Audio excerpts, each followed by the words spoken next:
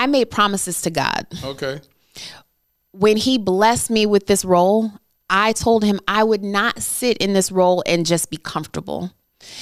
This would not be about me. This would be about helping people I may never meet. Yeah. Right? Because, part of my platform was justice and equality for all. Good. Right? Not based on who you are, where you come from, how much you can afford to pay for a lawyer.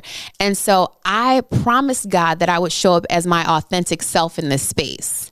I am on a journey to discover, uncover, and recover love. Life is about helping others. Dear Future Wifey has been doing exactly that. You stated that women are to present and not to pursue. It has given us a roadmap on how relationships were meant to be by God. There are still Black men who love the Lord and their end goal is marriage. Thank you for teaching me how to stay lit, how to be intentional and transparent. You read your letter, I cried. I just got married 2 months ago, and I'm listening to the podcast so I can stay married.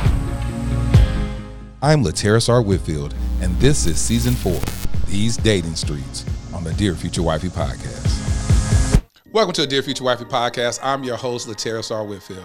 Listen, we are on the road to 100K subscribers. So why don't you share the podcast? Hey, but before we get started, are you still shacking up with us? Come on, man. This is the 4th season. If you're still shacking up with us, come on, let's make a commitment. Hit that subscription button and subscribe. A lot of you have been stepping up to the table, making donations to Kingdom Royale. We're still on the mission. We want 5,000 subscribers to donate $20. So listen, thank y'all so much for all y'all that have been stepping up. I'm so grateful. We're going to change the trajectory of these African-American young males that are in the foster care system. So keep doing the good work. Well, today I'm so excited to have my buddy on the podcast today. We're going to have fun today. We're going to keep it lit where we live intentionally and transparently. So without further ado, welcome to the Dear Future Wifey podcast. My homie, Judge Amber Givens. How you doing, girl? I'm doing well. How are you, friend? Man, I've been wanting to get you on the podcast for a while. Here we are in Season 4, and I finally have been blessed with the honor of having you on the podcast. Yes, I've stopped in to bless you a bit. Thank you so much. And I'm here humbly submitted to the blessings that you're going to bestow upon me and the viewers of the podcast. So we had an interesting conversation. First of all, we're going to keep it lit. About back in 2020, you and I went on a date. We went on a date. A date. You call it a date or just friends hanging out? I would say. So we went on a date. We went on a date about twice. So I did something right. So we went on a date twice.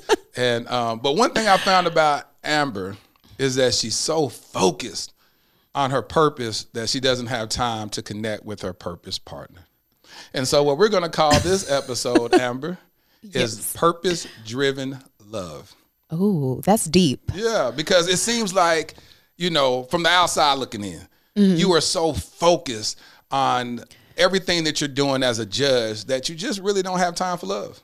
And your purpose is your love, and you've fallen so deeply in love with your purpose that it seems like you don't have time to entertain relationships. I do believe that God has given me a purpose, and I am dedicated to that. And I do think it takes priority right now. Yeah, it does. I have a lot of homegirls. They may be dating guys, and they'll say that guys, they look at it sometimes as an excuse. That guys say, listen, I ain't got time for a relationship right now. I'm focusing on building my business, and I'm focused on my career. And I say that's a really legit thing. Before Adam was connected to his purpose partner, being Eve, God said, I need you to go name these animals. And so he had to go first do the assignment that was set before him in order for him to be qualified for a relationship. So that's where you're at right now in your life. And I think that people don't know what that looks like when it's coming from the other side. Right, from a female side. Right. I think you get judged, right?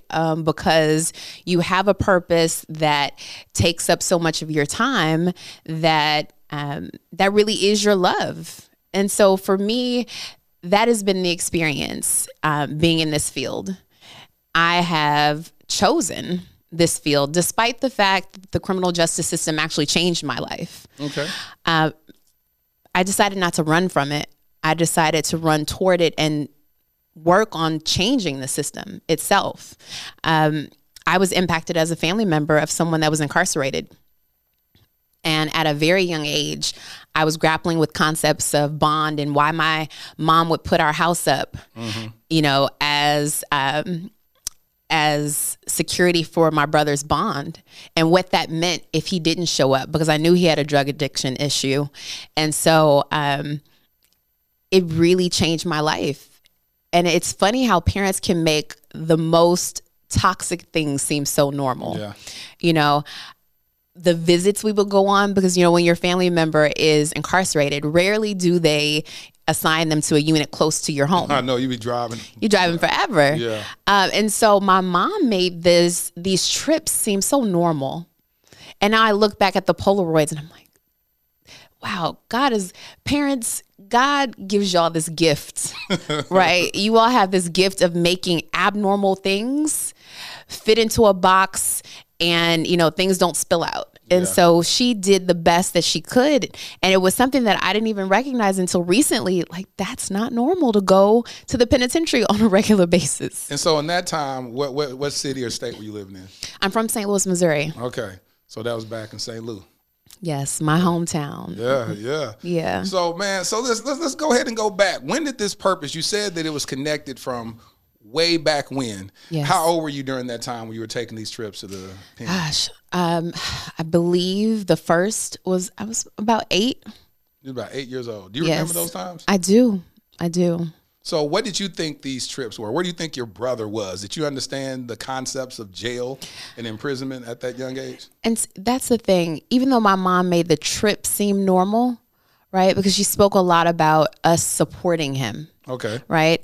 And so I knew we were going to jail. And I remember always being very nervous when we would get there because, you know, even at a young age, I felt like I didn't want him to go through the strip search to have to come see us. It would make me very nervous, very anxious. And so she did tell us where we were going, and really, you know, she was upfront about that. She didn't hide that, because my brother had, you know, a drug addiction issue. And so my mom was very clear on that. And that's why I've never actually touched drugs myself, because I saw how it impacted, you know, my brother's life and essentially took control of it at that time.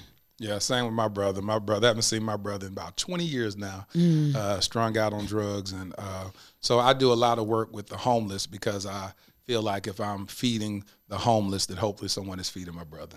You know, so that's been my strong connection with the homeless. And so, so fast forward. Yes. When did you get the passion to say, I want to be in the criminal justice? Like, when did that happen? When was that shift? So, I guess actually at Tuskegee. Yeah, one of my professors, who happened to be a big-time lawyer, he started trying all those cases with Ford and the tires, Goodyear, and the rollovers and things like that. But he was from Tuskegee and came back to Tuskegee to give back. And he taught this intro to law class. And he said the law was created to keep you as chattel, so you have to master it. And I thought, wow, I'm definitely going to law school. And it was in law school that I realized how much work needed to be done in the criminal justice system. And I thought, you don't get that work done. You don't achieve those things from the outside looking in. You have to be in that space. Right. And, you know, initially I was nervous about being a prosecutor, you know, based on my background, and thinking that, you know, family members would think that I was a sellout. But they actually encouraged me. Like, that's where all the power is. That's where the discretion is. And people with different life experiences need to be there. And so it was really a culmination from the very young age of my life literally changing, because I think people forget when your loved one's incarcerated, it impacts you. It's not just them being removed from you. It's all the things that happen based on their removal from your life. Yeah. And so it was the culmination of that to the, you know, my professors at Tuskegee and the love for justice that they instilled in me. And then the really finding purpose in pain for me. Yeah. And so, which has led to a purpose-driven love, you know, Yeah. and it's funny how it's turned out that way, you know, but it's something I go to sleep thinking about. I wake up thinking about, and I'm just so grateful that God has given me the opportunity to be in this space. Yeah. Yeah.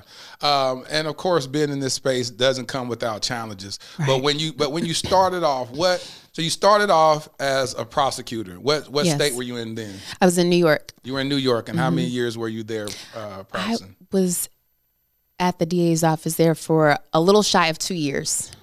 So you went from St. Louis, and then the next stop was you went to Tuskegee? So I went to Tuskegee, and then I went back home, and I served in AmeriCorps for 11 months. And I was in one of the inner city schools in St. Louis. I wanted to make sure I gave back because I knew ultimately I probably would not reside in St. Louis. So I went back to my hometown and I was a part of AmeriCorps, and I got paid like $1.10 an hour. Yeah.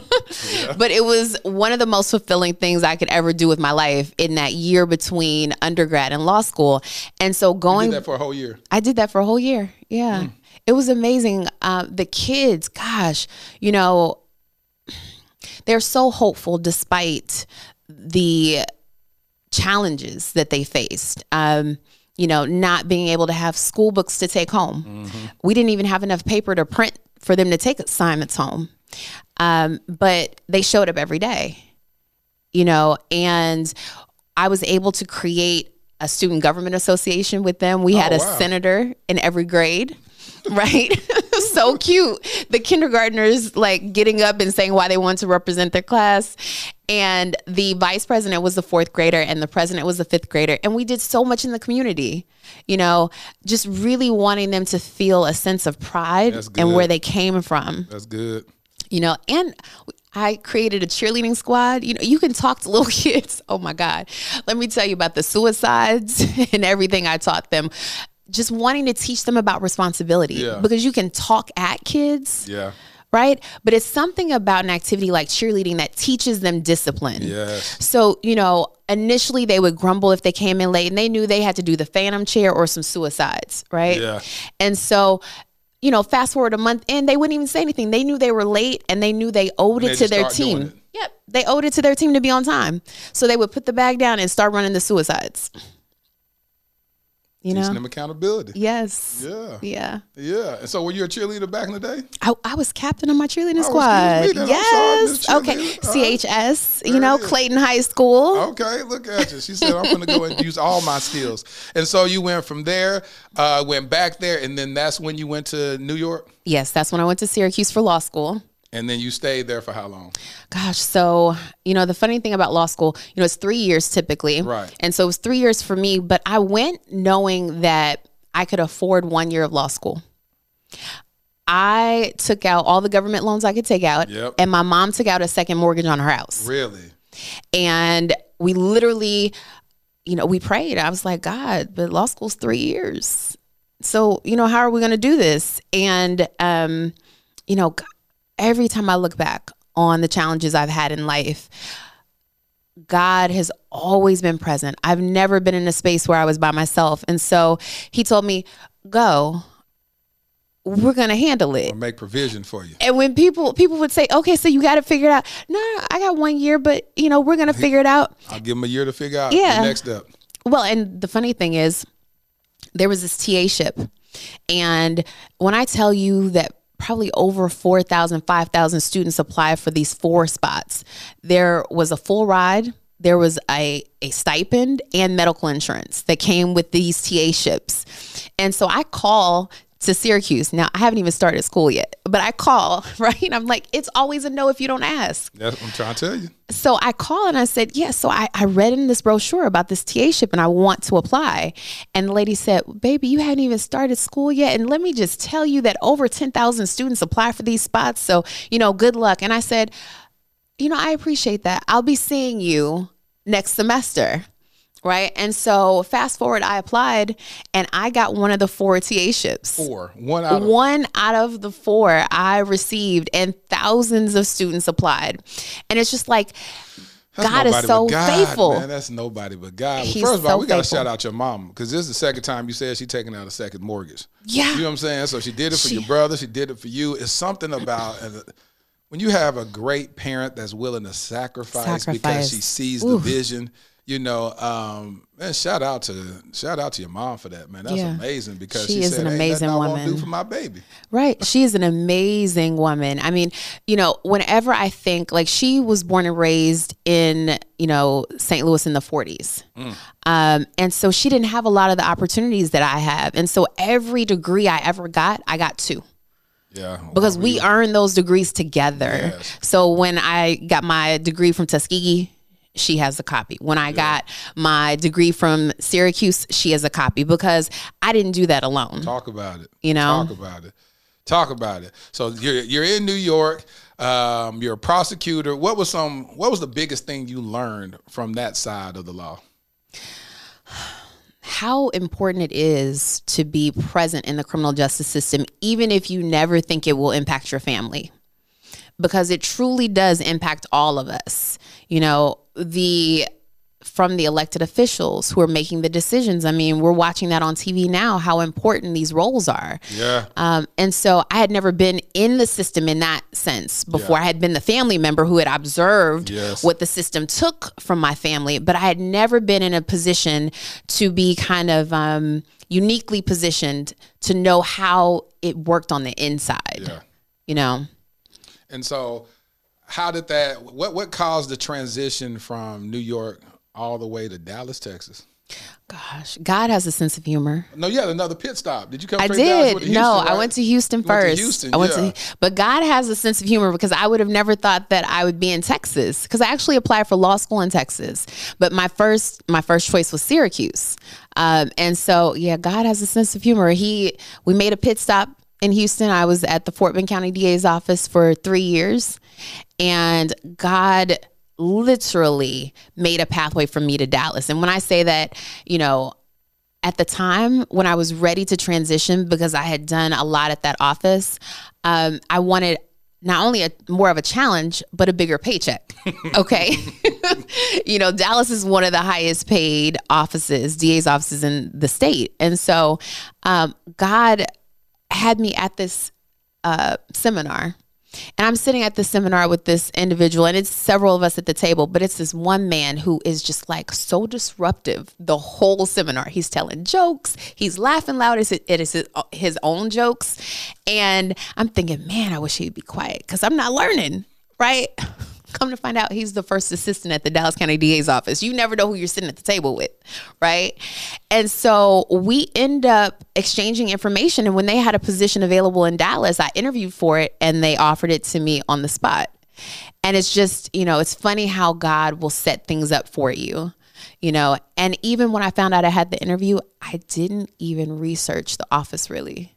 Like I knew a lot about the office, that they were committed to criminal justice reform and things like that. And that Mr. Watkins was making, I mean, great strides in that. Doing amazing work. Amazing job. And so, but I started researching apartments, and I thought, why? You have a job in Houston. You have a, you know, place to live in Houston. Hold on, who you saying that was making jokes? Was that my boy Heath? Yes. Heath Harris. Lord Jesus. Heath from Lubbock. Yeah, yes. Heath, that's my boy. I mentor his daughter and Yvette, so you and all know. that. I'm close to their whole family. So can you imagine? I was thinking, who would first assist? That had to be Heath Harris. Can you imagine him at the table? Oh, he's a nut. He is a nut. That's my boy. When I tell you, the presenter kept looking over at our table, and I was like, it's him, you know? So yes, it was Heath. That's my boy. Yeah. So I started researching apartments, and as soon as they offered me the job, I went and signed with one of the apartments I researched, because it's like, I don't have time to come back to Dallas for this, right? Yeah. And God literally, just even from there, you know, he put me in a position to run for office, and I never anticipated, you know, being a politician or ever even leaving the DA's office, because I felt like I wore a cape every day to work. Yeah. Like, I'm the superhero. The Supreme Court has told me my job is justice. You know, I'm a cornball like that. So I'm excited. You know, I'm excited about that. So, you know, I never saw myself in another role. You never saw yourself in another role. So what made you run for judge? Man, it was really the reason why I came to Dallas, in that Dallas was leading the way with the conviction integrity unit and things like that. I think they had a show on OWN, Dallas DNA, right, where they were highlighting the work that they were doing, testing the rape kits and things like that, and finding that people had been wrongfully convicted.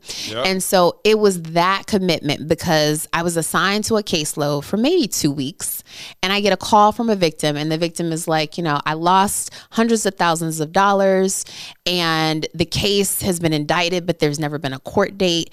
And when you're being recorded on a telephone conversation, it was very clear to me that I was being recorded because it was election season and Mr. Watkins was up, right? And so I asked the victim, can you just give me some time to do some research? Let me find out what happened, because I just got the case. I did my research and found out it wasn't an isolated situation. In fact, there were like over 150 cases similarly situated where there have been indictments, but no court settings. And that was the judge's job. And, I thought, wow, somebody's got to do something about that. And for me, I'm ducking and dodging like messages that God's giving me. I'm like, nope, it's not me. You thinking about somebody else, I'm not from Dallas. I, had lived here long enough to run, but, not from here, whatever. I had even been told when people thought I was thinking about running that my hair was offensive. I had a very tight, coily afro. And so all these things, I thought, well, actually, if those very superficial things are things that they think would keep me from running, probably means I'm on the right path. So you looked at the negativity as positive. As a positive, yeah. And because I knew it was rooted in purpose. Right. So for me, I think God creates spaces for you to do his will. And it may not be what people think it will look like for you. Right. Because people have certain expectations for your life that don't necessarily correlate with the will of God. Right. And so he will prepare you for the places that he's going to take you. Talk about it. And so for me, it was, even if it's just to highlight what's going on and then it will change, great. But, God had other plans. He kept putting people in front of me that had no reason to help me. No reason to write a check for me, no reason to connect me to someone else. And so, he blessed me and I got over 65% of the vote the very first time I ran for office. That's what I'm talking about. Congratulations, Queen. Thank you. Yeah, that's amazing. Thank you. Came with some negativity and you went viral. So, the funny thing is, in speaking about that, for me, I made promises to God. Okay. When he blessed me with this role, I told him I would not sit in this role and just be comfortable. This would not be about me. This would be about helping people I may never meet. Yeah. Right? Because, part of my platform was justice and equality for all. Good. Right? Not based on who you are, where you come from, how much you can afford to pay for a lawyer. And so I promised God that I would show up as my authentic self in this space. Right? And with that, we started talking about my curly, tight afro. I decided one day, I really like shaved sides. Shaved the whole side off. And then all the way around. It's shaved all the way around. And, I'm showing up to work as myself. I wear makeup. I love makeup. What, judges don't normally wear makeup or something? I don't know. It was part of the criticism. So, But they said the criticism was that Judge Amber Givens wear makeup? Well, it was my purple lip, because I will wear a nice purple lip, and I was rocking my shaved sides. But for me, it was more about, there is someone whose liberty is at stake, who's presumed innocent, right? We're in a trial. There is a life that was lost.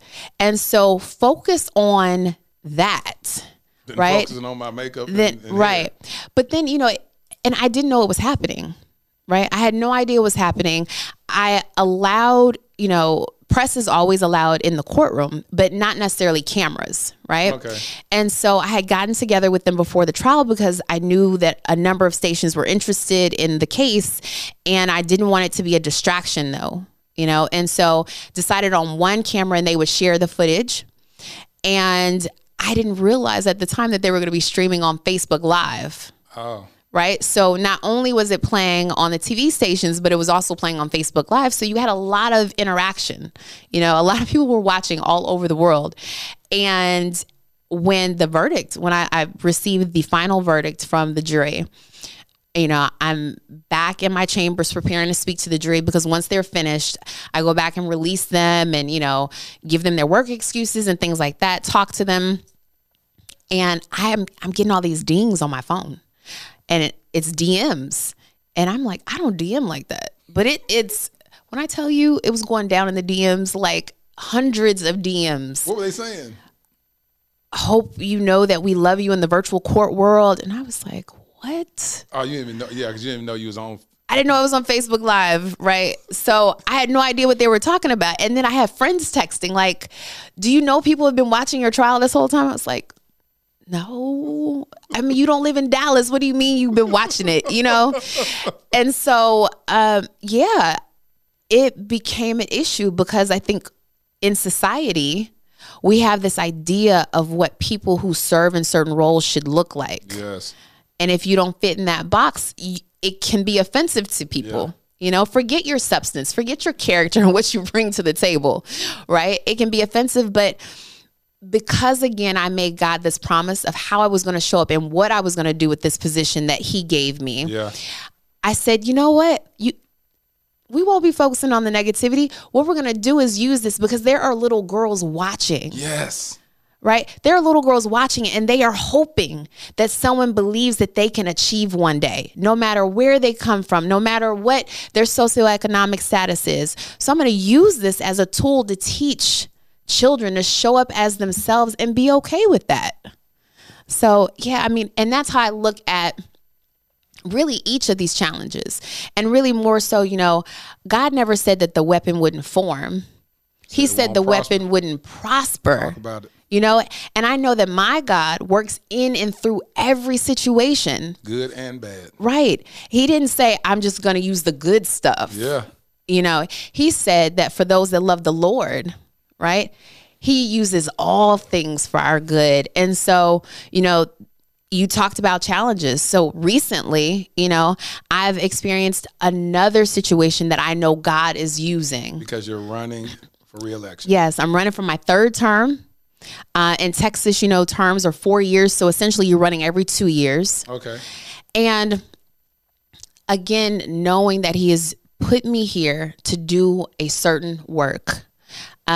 Recently, you know, we were all watching in horror after George Floyd's murder and the resulting protests, like the things we learned about our neighbors, our coworkers, you know, in that season. And as a judge, you know, I was watching Facebook and I was watching people, and specifically here in Dallas, attorneys calling the Black protesters animals and subhuman. They were saying that online? On Facebook. Goodness gracious. And so, you know, as a judge, you can't comment on that. You're not supposed to comment on that, right? I saw some folks commenting, but I thought even if I could ethically comment, you know, for me, it was a bigger thing, right? What I saw immediately was these are attorneys that we're using county dollars to pay to represent all bodies. But if you don't think someone's a human. Exactly. And how can you, without bias, represent said people? Right. How can you protect their constitutional rights? And, you know, in America, the Constitution says that it doesn't matter if you can't pay for your own attorney, you get an attorney. But if you can't pay, you don't get to pick your own attorney, right? So it hit me that the onus then is on judges who are the ones that decide who can be on the appointed list to get these cases of indigent people. And I thought, you know, well, what as a judge can I do? Because you can't legislate from the bench, right? But I knew that there was still a serious responsibility that I not just sit silent about that. And so what did you do? I mean, what could you do? Well, what I learned we have a thing called the Texas Indigent Defense Plan and even commission that kind of reviews your plans on how you process attorneys' applications who want to accept these appointments of people that can't afford their own attorneys and things like that. And I called to ask, like, in Texas, is there a county that is addressing an anti-discrimination type deal? And the head was like, no, we don't have a policy like that anywhere in Texas. And it was initially just focused on social media. And then the head that I was speaking to said, well, I really think you should go beyond social media, because he had just gotten a call about an attorney in San Antonio that said something extremely offensive about a judge's coordinator. He said, I really think it should encompass their behavior at work, outside of work, Wow. Not only their social media presence, but their words and their deeds. And so I just started working on policies. I'm thinking New York had one or California, and they didn't. So I'm just doing research. I come up with a policy. I presented it. Ultimately, it took me a year to get it approved. But it took me a year, but I was able to get it approved by my colleagues as a whole. And so we've implemented it in the Texas Indigent Defense Plan for felony cases in Dallas County. And it's the first of its kind in the country. And I say that because I've always looked at it like God has given me this position, and it's not about, does this impact me directly? Yeah. It's about, I've been that family member. I understand what it's like to not be able to afford an attorney. Right. And what is fair for all. Right. And so, in doing that, it's like shaking up the room. You sure are. I bet you. Right. People don't like you after you're doing stuff like that. Right.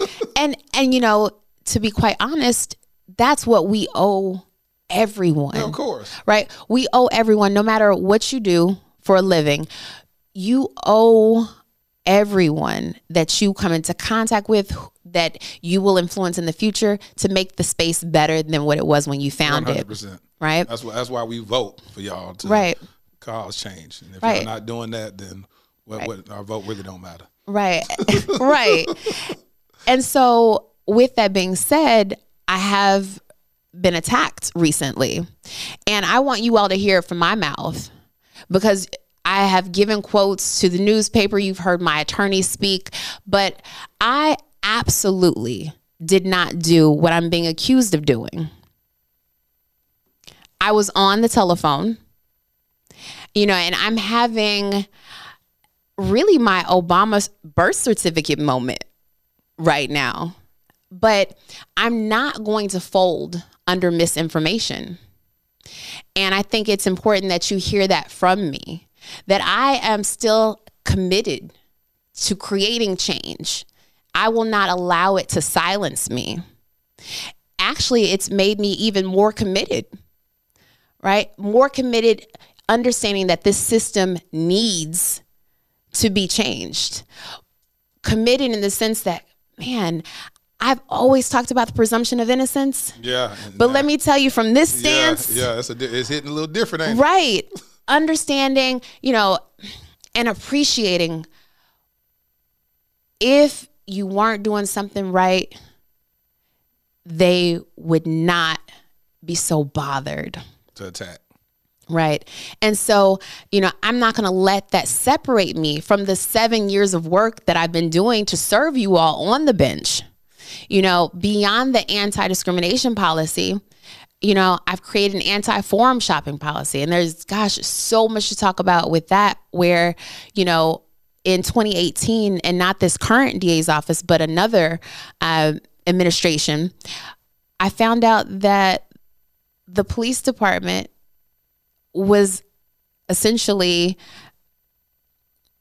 determining when to file cases based on what judge could possibly get the case. Right. And so, and there was a whole report done where, someone admitted to it from the DA's office, but I want to be very clear. I'm not talking about this administration right now. This was back in 2018, but it's in writing, that I could not be manipulated, and they didn't want me to have a certain case. But with everyone that's charged having a presumption of innocence, you too should have a judge who's fair and impartial, right? 100%. So my seat's been hot. And it's been hot because I believe that this isn't about me sitting in the seat and feeling very comfortable. Like, oh, I'm fine. You know, it's about me keeping that promise to God that I would show up and do his work the way he wants me to do it in a space that historically has, you know, and especially in Dallas, because, you know, we've got our exonerees and you buy your tickets to their events and their books, and that's great. But the same prosecutors that wrongfully convicted them are still at the courthouse. Yeah, they still working. They're still at the courthouse. They're defense attorneys now. So the same people in that space. So we have to make sure that we're not just buying the books and buying tickets to events, you know, but that we really are requiring change in a system that we know has historically been broken. And see, I think it's just, it's like, where do people go for this information? Like, to even what you just said, I was like, wow, that's interesting. I never even thought about the people that were wrongfully, like, you just don't know that. Then you see that they're still working to even look that up and go, I want to know if they're still running. Are they still running for this? Are they still, what they do with their life at that point? And I didn't know it. Christopher Scott is one of my good friends. He is so, you know, he is one who was also found paying in his purpose because he was exonerated, and now that's exactly what he's helping other people with, right? He's helping other people who were still wrongfully convicted, who were still imprisoned. Yeah. You know, get their day in court. And so I applaud him for that. But the prosecutor that wrongfully convicted him is a defense attorney who walks those hallways each day. And so when you think about it that way, you think, wow, so this is a foundational issue. Yeah, it is. Right? And just showing up to work doesn't change anything. And so that's why I say I won't let these false narratives separate me from the work I know God has me here to do. Because in the 7 years, I've created a program to reduce recidivism. Yeah, I heard about that. Yeah, my empowerment program. Yeah.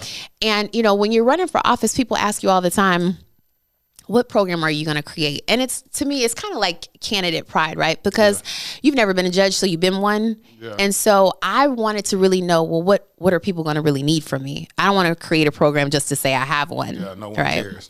Right. This is not useful. Right. And so I sat for 6 months and watched, like, wow, people are failing on felony probation. And it's not because they want to. It is literally because they don't think that they deserve access to resources. They don't think that they have anything to offer to the community or that they're a part of the community. And so with this program, it's a 10-month supplemental felony probation program. And we work on career advancement, life skills, community involvement, and educational opportunities. And so, you know, that you can say you have certain values, but for me, it's the action, you know. And so creating that program, I've graduated over 200 people. And when I tell you that I was invited to a GED graduation, young man finished the program, but was still working on his GED. And he called and invited me, and he didn't think I was going to show up. I show up and they're in the back because, you know, they had to do their processional, but his wife sees me and it's like, she actually came, she comes and sits next to me. And when they finished the program, to watch his little girl, they were taking pictures. She runs up to him, takes his cap off and wants to put it on her head. And she's like, the way she's looking at him is like her hero. Yeah. Right. And I start thinking, wow, we are creating generational change here. And then to find out that his wife then enrolls in the same program and is getting her GED, you know, and this GED program provided childcare and everything. And it's a partner that I was working with, the Aberg Literacy Center. And for me, it's about creating that bridge between the courthouse and the community, right? Because we have resources in the community that can help. And when people succeed, we all are better because of their success, you know? And so that's one program. And another one, you know, for me, I think information is power. And so demystifying the criminal justice system for people, You know, people didn't care about the grand jury until Michael Brown's murder in St. Louis. Yep. Right? What is a grand jury? What powers do they have? So then that way, when you get your summons for grand jury service, you're like, oh, I need to show up. You don't look at it as a headache. You look at it as an honor. Right. I need to show up because I know that this is important. And so the Word of Mouth series was birthed because of that. Because I see the family members coming into the courtroom and not understanding, or even the jurors who get summonses who don't understand why it's important that they're there. Because we need a good cross section of the community to be in these spaces, making these calls.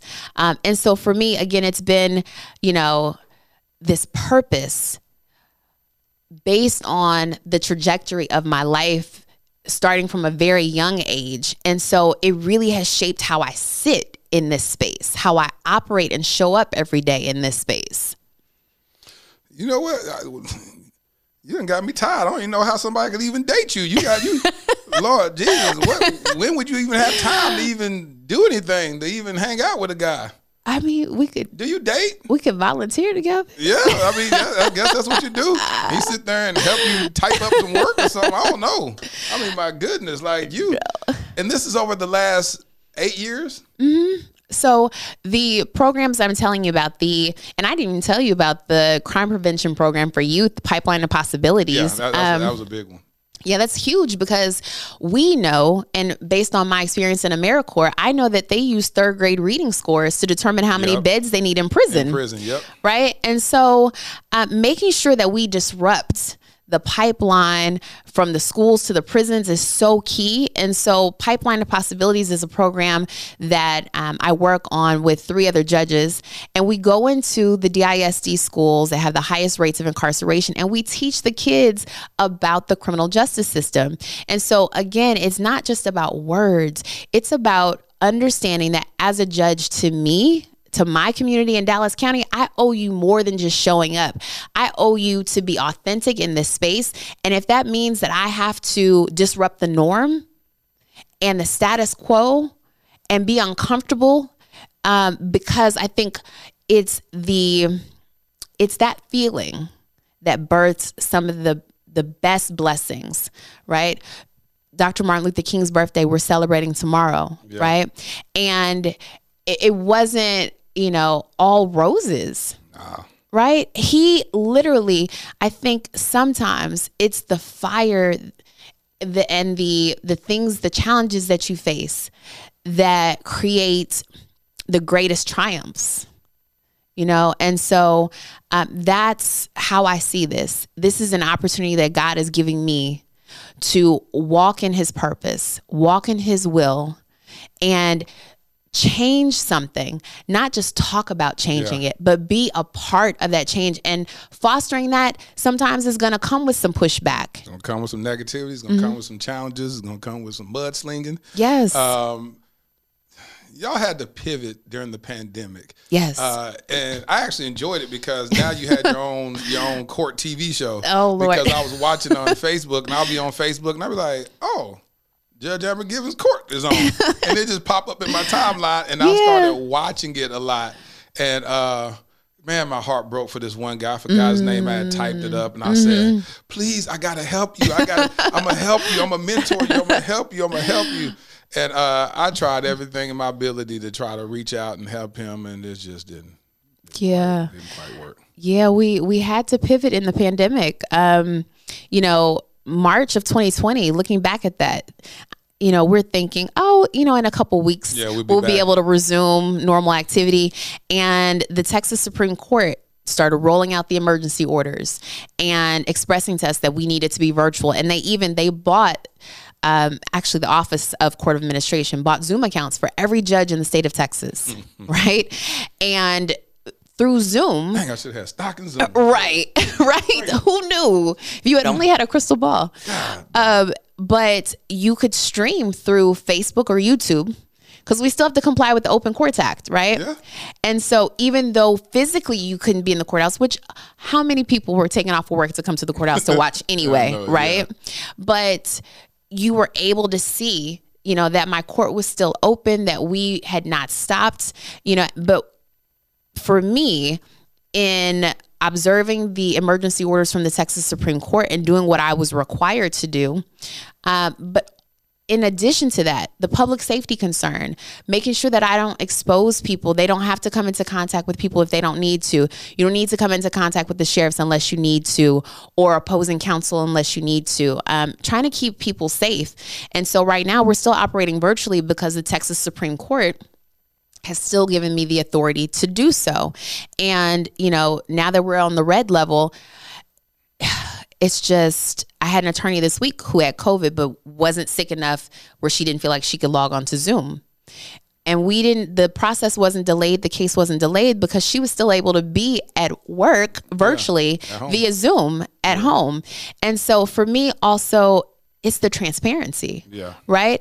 Like, I have nothing to hide. I want you to observe my court proceedings. And actually what I found is that people have told me that they really are more, committed now. Oh, yeah. It did that for me. It's like I was watching it and I was like, this is real. Like, 'cause you watch court TV, you don't know what's real, what's fake or whatever. Right. But I know Judge Amber Givens and I'm like, oh, this is some real court. And when I tell you, you don't play no games. You kind of got me a little scared. Like, firm, I was like, but fair. Oh yeah, I was like, she's trying her best to help you. She's hard, but she's helping you, and it just wasn't clicking. Yeah, because it depends on where you find people in life at that time, right? Because I keep little sticky notes on my computer at work. And it's just times where I need inspiration, right? And so people will come back to me and be like, oh, I did not want to go to that drug treatment program. I was mad at you, but you changed my life, Judge. And so I write their names down. I write the date down. And whenever I am searching for some type of inspiration, I will flip through those. That's good. It's just... That's good. You have to, you have to do that. You have to find inspiration in other people's success, right? Because it's not just about you. And so I do that. And so I love the fact that people are able to watch the court, because I think when we open back up, and we can try more than one case a month, because right now we are limited to one case a month per court. Right. You all are going to feel differently when you get your jury summons. Yeah. Because you understand and you're more in tune with what is happening in the system. Well, it's too emotional for me. I'll be honest with you. I'm not built for this, because when I was watching it, I just want to help everybody. So when I saw the young dude, he was like 19 or something. He was young and he was making every excuse in the world. And I was like, man, come on, let me help you, bro. You don't want to go down you don't want to go be caught up in the system like that. And if you can get a hold of it right now, you can change the trajectory of your life forever. You know what I'm saying? But he just was like, I don't know this, I don't know. I was like, come on, man. Like, you got to do better. And it was just breaking my heart. And I said, I can't. I was all in the chat. I was like, hey, listen, I'm going to help you. Somebody, can y'all put me in contact with him? I'm going to help him. And it was too emotional. I couldn't do it. I watched a couple of other ones. Some stuff is extremely funny. And then some stuff is extremely emotional, and I just said I can't do it, because I'm an empath. So my whole thing is like, I'm trying to help everybody. Yeah. And it bothered me. You have an election coming up. Yes. Early voting. February 14th through the 25th. Valentine's Day. Yes. Show me some love at the polls. And then the actual election day is when? March 1st. Yes. With a lot of people people be skeptical a lot. They be like, they feel like they vote don't matter. They feel like, this is, how can you encourage people to actually get out and vote and understand the gravity in that vote? Well, I would say initially, at least in Texas, this last legislative session, if you didn't feel like your vote mattered, you should have, because they were trying to do everything to, to make sure it couldn't count. Yeah. Taking away Super Soul Sunday, taking away longer voting hours. Like, why is it bad that people have more access to go vote, and don't have to use vacation time, Oh, that was so crazy. But I also think voting has to be personal to you, right? And so, I think oftentimes it's not for people. They think, oh, if I make it to the poll, I make it. If I don't. And I think we have to share our stories more. more, about why voting is so important to me, to you. And for me, voting is personal, because when I was at Tuskegee, we were in a political science class, and literally the local NAACP president rolls up on our poli-sci class, comes in and asks our teacher, hey, what's the subject matter today? Happened to be something about Dr. Martin Luther King. She said, this is perfect. We all need to get on the bus. We're going to Selma. We're like, we're doing what? Like Bloody Sunday? Selma? Yes. And so, this is before cell phones. So we get to call our parents and, tell them, hey, last minute, we're going to divert from class to Selma. And my mom was like, go, just don't get locked up in Selma, Alabama. Okay. And so we get there and they're talking to us on the way there, and they're telling us that Joe Perkins is running against Smitherman, who was in office when Martin Luther King was marching, and he called him Dr. Martin Luther Coon. That same man was in office in 2000, and Joe Perkins, black man, was running against him, and people were being turned away from the polling locations. Like, access to the polling locations, the weirdest things were happening. A polling location just wouldn't open, right?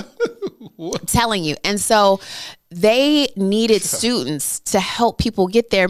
And I couldn't understand. I was like, what do you mean get to the front door? We get there. And when I tell you that there were men standing at the front door of the polling locations with like 10 leashes of dogs in their hands, and you have these older black women who are trying to walk up but are too afraid to walk past them with the dogs. Tell me they was doing that in your life. They was doing that in your life while in my lifetime while I was in college. And when I tell you that there was this older woman who we got her to the door almost like 4 times. Every time. I just can't do it. I just cannot do it. Emotionally, I just cannot do it. And for her, it was because she was remembering all the things that happened with dogs. PTSD. She's deathly afraid of dogs. And they knew that, right? And so, getting them to the polling location that day, that changed my life. It really did, because I'm not going to miss an opportunity to vote, because I know that people lost their lives. And people are, it's just, voting is such a serious matter. And so for me, Perkins won, right? So when I tell you we got on that bus so fast and got back to Tuskegee because we thought that a riot was about to break out. But feeling like we made a difference in that moment, I said, wow, that's why voting, it has to be personal to you. You have to relate to the fact that wasn't always something that you could just do casually. Right. Man, I thank you for sharing that story. I've talked to you a lot and I've never heard that story. That story is powerful.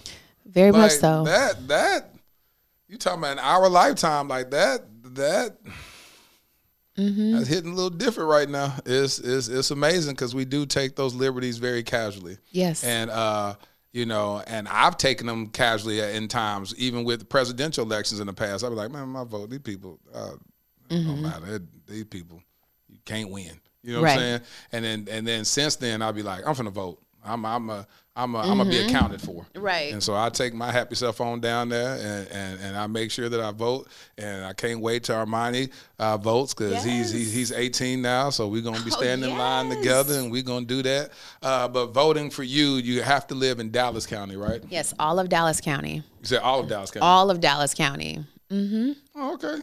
All right. Yeah. All right. Well, good. So that works then. Yes. All of Dallas County. Go out and vote for Judge Amber Givens. Yes.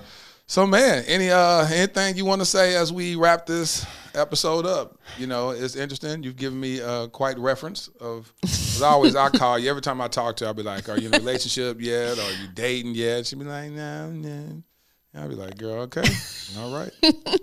Now you know I'm busy. Yeah, you're extremely busy. So it's good. You know what I'm saying? It's beautiful. And so in these dating streets, you run into people in different seasons of their lives. And as long as y'all have healthy interactions, we've always been great friends. But have healthy interactions, and you understand it, and you just support them in whatever they're doing and move on. And what was so dope, I was telling Armani, I was like, yeah, Judge Amber Givens coming. And he was like, oh, I did her video. That's the one I shot her video. I said, yeah. He said, man, that's cool. That's cool. You know, he got really excited about that. And I was like, that's cool, because he can actually say, as an 18-year-old young man, senior in high school, I worked on a campaign video for a judge. Yes. And when I tell you that people love your video, that video is so heartfelt. You know, I looked at it and I said, I'm going to vote for myself. I'm voting for me too. You know? Yeah, man, that's dope, man. That's dope. So yeah, I would like people to visit my website. Armani's video is there. It's embedded on actually my homepage. But www.ambergivens.com, and learn more about me, the different events that we're having and hosting, and donate. Yeah, they can donate. I'm glad you said that. Yeah, click on the donate button. Donate. Sow a seed. Do something. You're sowing in good ground. You know what I'm saying? So the max you can donate for this primary is $5,000. Go crazy. There it is. Go lose it. Max, lose your mind. Max out. You know, so yes, click on the donate tab. Click on the volunteer tab even. And you know, back to the donations, no amount is too small. I'm grateful for every dollar. You know, I think that's one thing that former President Obama taught us. $5 makes an impact. Don't sleep on $5. So click on the donate tab. You don't have to live in Dallas County to donate to the campaign. You can be anywhere in the world and donate to the campaign. And even if you're local, but you're not a Dallas County resident, you can volunteer. You know, so we're block walking, we're doing all sorts of things. And we want to make sure that we get everyone engaged in this process. The last day to register to vote for this election is January 31st. Yeah. So that's good. So yeah. This episode will drop before then, so that would be absolutely great. Well, listen, Amber, it's been such a pleasure. On your Instagram, what's your Instagram handle? Oh, my Instagram handle is @JudgeAmberGivens. There it is. It's been great talking to you. Always a good time catching up with you. I agree. You're one of the most authentic people I know. That's the reason why we rock. That's the reason why we cool. That's the reason why you my buddy, is because when we talk, we chop it up. And I just love your spirit. I love what God is doing in your life. I love that you're a fighter. You know what I'm saying? You're not going to fold easy. I'm going to tell you, I ain't built for this political stuff. Like, I'm just not built for it. God knew that's not my ministry. Don't be out here campaigning and spreading lies about me. Like, I'm not built for that. I just don't function well under that. I work on people's campaign videos, and that's about as far as it goes. But yeah, I believe that you have to be built in such a unique way to be able to weather the storm, and the purpose that you have and the love that you have behind that purpose is what motivates you and makes you willing to stand in the midst of adversity. And so I'm proud of you. Thank you. I honor you, Queen. Keep doing what you're doing. Thank you. I pray that you reign victoriously. Yes. Amen. Over this, and you reclaim your seat. Amen. So it is. Yes. Yeah, you deserve it. So y'all give it up for my buddy, Judge Amber Givens. Thank y'all. Dear Future Wifey Podcast. Ladarian, thrusted suddenly into Child Protective Services in 2015. My nephew, Black, a boy. The likelihood of being adopted outside of kinship, slim to none. Armani, 16 years old, Black, a boy, with 5 years in the foster care system before I even knew his name. The likelihood of ever being adopted, yep, you guessed it, slim to none. While Ladarian and Armani were trying to survive and barely thrive in an overpopulated and underfunded foster care system, I was living my own life, doing well professionally. Having been a single father with a daughter who at that point was doing well in college, it was my time to live my life, right? Wrong. I felt unsettled, tireless, agitated. There are just too many of our Black children stuck in ambiguity and in the limbo of the foster care system. In 2017, I legally adopted my nephew, Ladarian. Fast forward to 2019, I had no ties to this other young king, but I felt God instructed me to adopt him also, and I obeyed. Starting over with parenting should have Been enough, right? Working with various foster care and adoption agencies to help bring awareness to the countless young Black kings in the foster care system should have decreased my agitation, right? Joining the board of directors of Advantage Adoption, an organization that helps find permanent adoptive homes for children in foster care, should have led to some type of resolve, right? No, not at all. None of it felt like I had done enough. I now realize that every one of those experiences was laying the fundamental foundation for my life's mission, Kingdom Royale. Kingdom Royale will be a luxury, state-of-the-art home for foster boys. Our first location will be in the Dallas-Fort Worth Metroplex. We will utilize the whole person approach that instills identity, empowers them to advocate for themselves, and enlightens them regarding new perspectives and limitless options that they thought were impossible. Though the young kings will attend the local public schools that are in proximity to Kingdom Royale, our at-home curriculum will broaden their worldview through participating in the arts, attending various cultural events, learning about and engaging in multifaceted discussions about current events and even relevant historical context, introducing them to gardening and landscaping and even caring for our animals on our farm and on-site stables. We just launched our Startup Capital campaign with the goal of raising $2.8 million. Now, why $2.8 million? Well, in 2017, I created a web series in which I performed random acts of kindness for targeting the homeless community. One of the most notable successes was that one of the videos went viral, garnering 28 million views. However, one of my biggest regrets is that I didn't raise a single dollar to help in implementing a more sustainable plan for the homeless community. So throughout the years, with much remorse, I reflected on not maximizing that moment. I knew if at that time, just 10% of the viewers donated $1, we would have raised at least $2.8 million that could have really established long-term support for the homeless community, or at least started a long-term initiative to do so. This is my do-over. This is our new beginning. Together, we can attack this at the root by specifically helping our homeless Black boys who are already disproportionately represented in the American foster care system. I'm LaTerris R. Whitfield. I've been nominated for 3 regional Emmys documenting my work with the homeless as well as my personal adoption journey.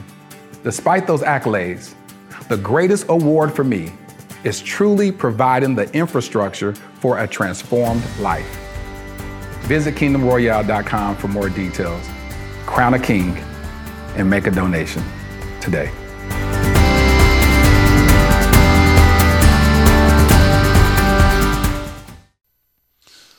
One thing I love about this podcast is I'm always keep it lit. Amber and I went out a couple of times back in, that was a couple years ago, but neither one of us was in the place of having anything serious. She was focused on career. I was still healing. And it was so great that she and I have been able to stay connected and be friends. And that's what I'm talking about. If you date properly, there won't be any bad blood. And so we were always honest with each other, and I'm so excited about what she's doing and accomplishing. So those in Dallas County, go out and vote. Here's my favorite part of the podcast where I speak to my future wifey. Dear future wifey, justice, just us. Can't wait for the day we'll receive justice for our heartbreaks, and our beautiful restitution is just us. Just you and me. You are the personification of God's faithfulness. You are the one manifestation of his goodness and mercy. I'll fight for you and not with you. I'll defend your honor. I'll encourage you to become all God has called you to be. You are the epitome of elegance and class. You are everything I wanted and so much more. Strike the gavel. Court is adjourned. Case closed. I found you. Your future hubby. Thank you for listening to the Dear Future Wifey podcast. Remember, be lit, live intentionally and transparently, and don't stop loving. Make sure to subscribe to our Dear Future Wifey YouTube channel. We're available on Apple Podcasts, Google Podcasts, Spotify, and Stitcher. We welcome your support. Simply share our podcast with your friends and family.